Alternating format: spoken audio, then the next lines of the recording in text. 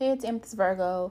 I'm here with this topic about spirituality. If you want to check out my YouTube, I have two full-length videos. One's a little bit longer than the other, talking about myths about spirituality to really help us understand the authentic approach to spirituality and also address some of the more superficial mainstream push of spirituality that can sometimes leave some people confused. And how do we really stay centered and grounded to our actual knowledge of spirit and not get caught up on things that are superficial?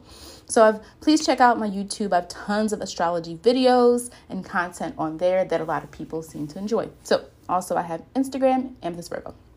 So the topic is spirituality. And I want to be careful because I'm not the all-knowing guru. That's not what I'm trying to portray myself to be. But as someone who has always sensed and felt something spiritual from a young age and gone through just different modes of dealing with it, from, using divination, using tarot cards, to not needing to use tarot cards, to even in high school having dreams and then the next day something would happen. And as a child, sensing that I had a spirit guide, but I didn't know what to call it at the time because you're a kid and you don't know. And also, being someone who's been able to, though I have a very, very, very, very active imagination and 12th house energy does reign free, I've been able to deal with the physical world well. I know how to go to work. I know how to achieve some goals. I know how to deal with things in front of me and things of that nature. So I wanted to make this talk about this idea of spirituality. Yes, there are certain rules to it, but also I feel like sometimes you have to listen to yourself. And what's happening so much is that we're looking online instead of listening to what your spirit wants you to do, listening to what universe wants you to do. We're trying to find our spirituality through other people. What I mean is, some people, it's like, that you are great at this one spiritual type of practice. But then it's like, well, everybody else is in tarot and everybody else is doing astrology, so let me do that too. And then you move farther and farther away from your purpose. How do you know if something is for you? Watch the response. Watch the response. That's how you're going to know if something is for you. What results do you get? Do you get results from doing that? Even if they're small results, that shows you that's the type of practice or magic or whatever you do that you should be doing. Is it that complicated?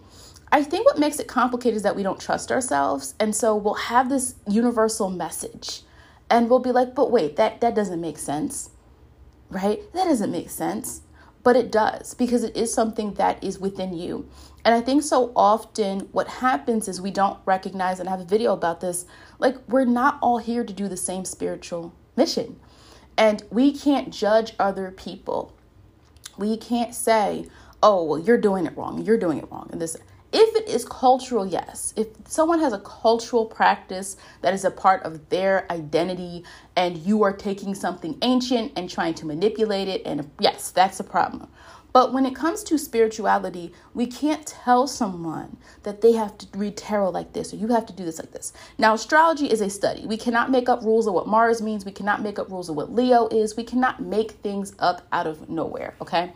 That's different, okay? Any study of something that has rules to it, even chakras. There's a rule to chakras. You don't just make up what one means. You don't come up with a whole new color in the system, okay? So even with spirituality, yes, there are certain rules. There are certain teachings. But what I want to make clear is that what's in you, and a lot of people don't understand this because they're like, you think it has to be more complicated than it is, and it doesn't. Okay, sometimes I have to sit with myself and listen to what's coming to me. Instead of trying to make it complex, instead of trying to make my magic and my spirituality look like someone else's, I have to do what works for me. And I think sometimes with this is I get it. You want validation. You want to make sure that what you're doing is right. You want to go, oh, this person, they manifested this. Why can't I manifest this? Focus on you. You're going to be tuned into your gifts. There are people who talk to the dead. They see spirits. There are people who are good at that. But if they had stopped that and they have decided to, oh, I'm going to do tarot because everybody else is doing tarot. And maybe they do tarot, right? There's so many overlaps in spirituality. But I wanted to be just clear on the fact of like, it is deep. There is so many topics that, people can dive into, such as things like astral projection, such as parallel universes, such as the, ancient wisdom, the collective consciousness, the Akashic records. So many different things that we can tap into that can seem abstract. I totally get that. But sometimes the answer is the easiest thing. The answer is listening to yourself. And everything that's corny, the reason it's corny is because people don't really do it. People don't believe in yourself. Nobody really does it. And then, everybody, the corny cliche stuff, it's because people don't really do it. They think there has to be some grand fanatic. You think some genie is going to appear to you in a dream and tell you what your life purpose is. You got to start feeling that. You got to start looking at this. Wait, every time I do this, people like this. I've been doing tarot readings longer than I've been doing astrology readings, because I started off doing the readings for tarot when I was younger. Obviously, I wasn't getting paid for it, but I was doing tarot since I was a teenager, and I learned things very quickly. So like I instantly knew, learned the meanings and all those things. But when I started YouTube, I was getting more traction on my astrology videos than my tarot videos, and I still might do a tarot video channel, because I do have another channel. I'm not going to lose track of the fact that tarot is like one of the first things I did. I'm not going to stop it. I do it all the time, more so for myself. Sometimes I do tarot readings for people, but my teaching of astrology has been really what has had people come to my channel, and the way in which I explain it, the way in which I break it down. And because there's so much information within astrology, I had to say, wait, somehow this is a part of what I'm supposed to be doing. I'm already a teacher. I know how to break things down. Obviously, YouTube videos are different than when you actually teach, but the understanding of how to word things. What do people need to know versus what do you cut out? You can't say every single thing possible about a sign. You don't have time to do that. So those things, I started to see signs of like, wow, people like this content. They like this content. No, I'm not changing myself. I'm not sacrificing who I am for clicks, for likes. I'm not sacrificing myself, but I'm just being me, sharing the information that I do and working with charts and astrology and things of that nature. So I had to listen to the signs. And my other podcast episode, I've always had astrology in my life. I just didn't recognize it what it is. My mom actually had this it was a sun, I think. It was a wheel. It was like metal, but it was like a decoration when I was younger, and it had the zodiac signs on it. My mom had a lot of astrology books growing up. She's not an astrologer, okay? And so she's not an astrologer, but she was always into it. She would buy the astrology, the horoscope books, and she had some things. So she was into it, but not into it like me, where every day I'm like doing some astrology work, right? And so it was always a part of my life. I just didn't realize it was going to become something bigger.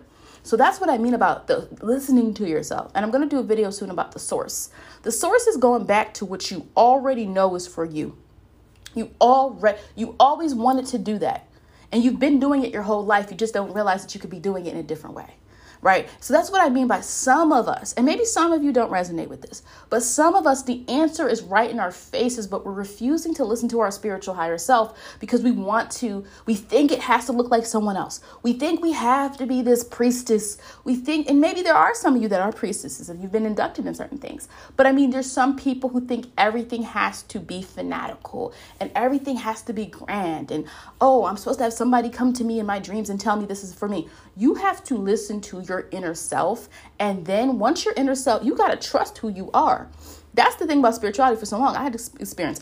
When I denied myself spirituality, when I stopped practicing certain things because I was so busy in life, I started to have very strange spiritual situations happen to me when I wasn't practicing my purpose. So it is important to know who you are. It's important to just go down the rabbit hole.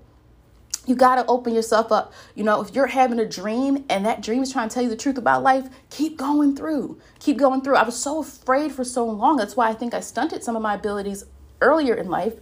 I did tarot, but I was afraid of universal truths. I was afraid of what more, but now I feel at like a certain level of peace with understanding universal law and understanding things in a way that makes me a little bit less fearful. Now I'm talking about the spiritual stuff. There's the stuff in the world that's low. There's a lot of scary stuff going on in the world around us. But in terms of the spirituality stuff, I started to feel at peace. I started to realize I'm here to seek truth.